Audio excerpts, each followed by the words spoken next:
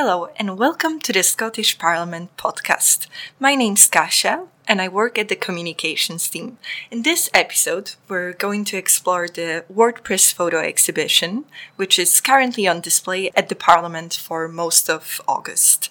I'm joined here today by Mariana Hettori from the WordPress Photo Foundation, who is the curator of the exhibition and who will tell us a little bit more about it. So, hi Mariana, thank you for joining us today. Thank you, Kasia. Very nice meeting you. Thanks for having me. Nice to meet you as well.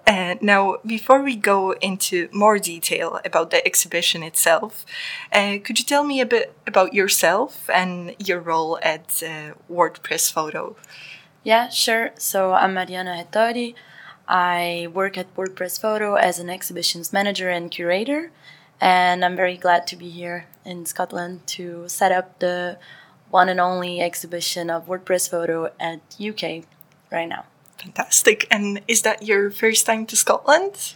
No, actually I studied in Glasgow for a little bit. Oh, no way, so I'm that's very great. Glad. It's the first time I come back to the UK since then.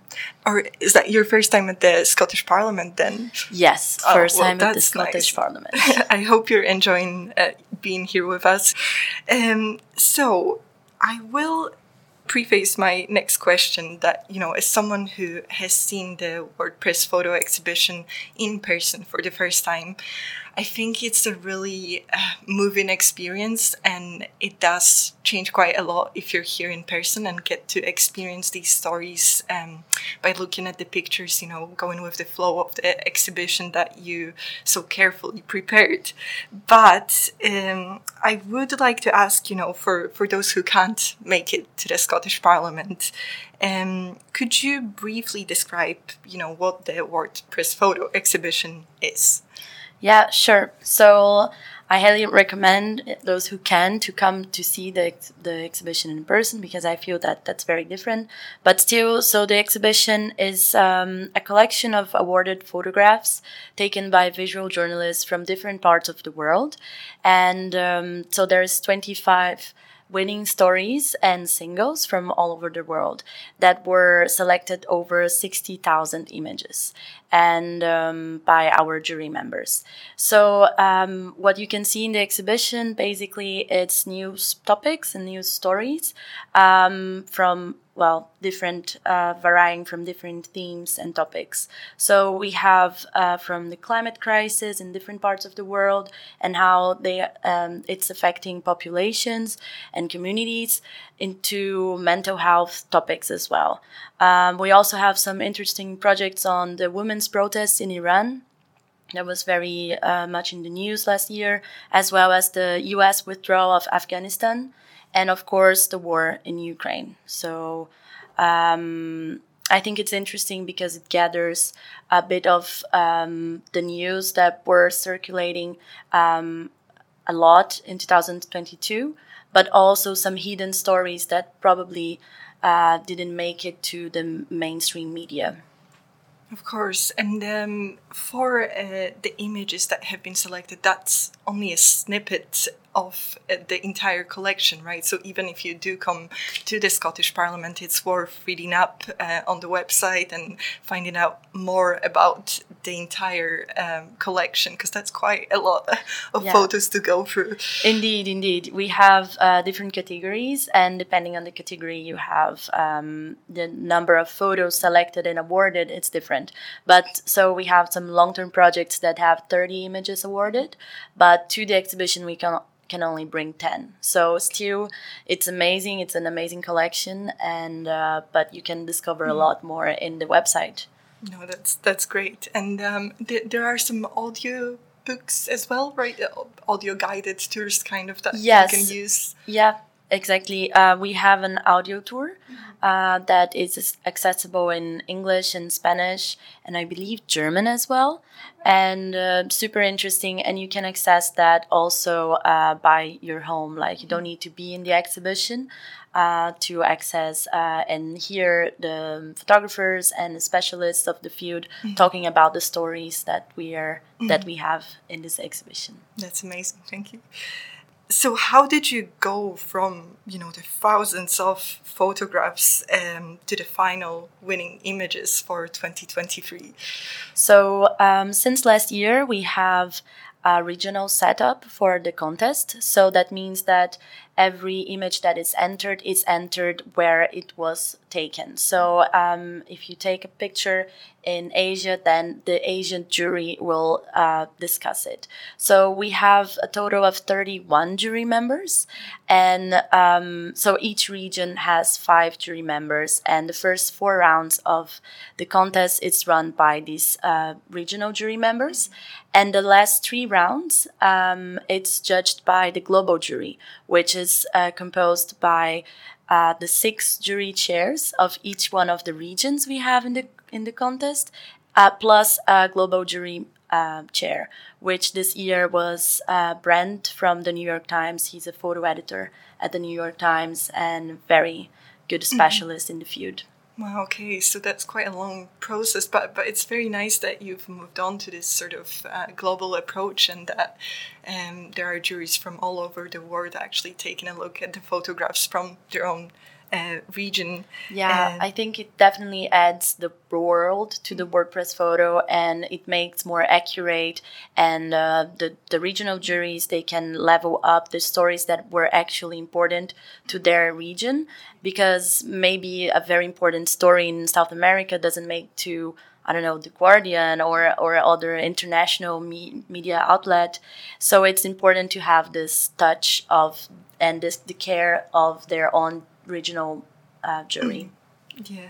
And could you tell me a little bit about the people who enter the contest? Are they, your stereotypical sort of frontline war photographers that work for major publications, or has there been a bit more variety in terms of, what kind of photographers you get?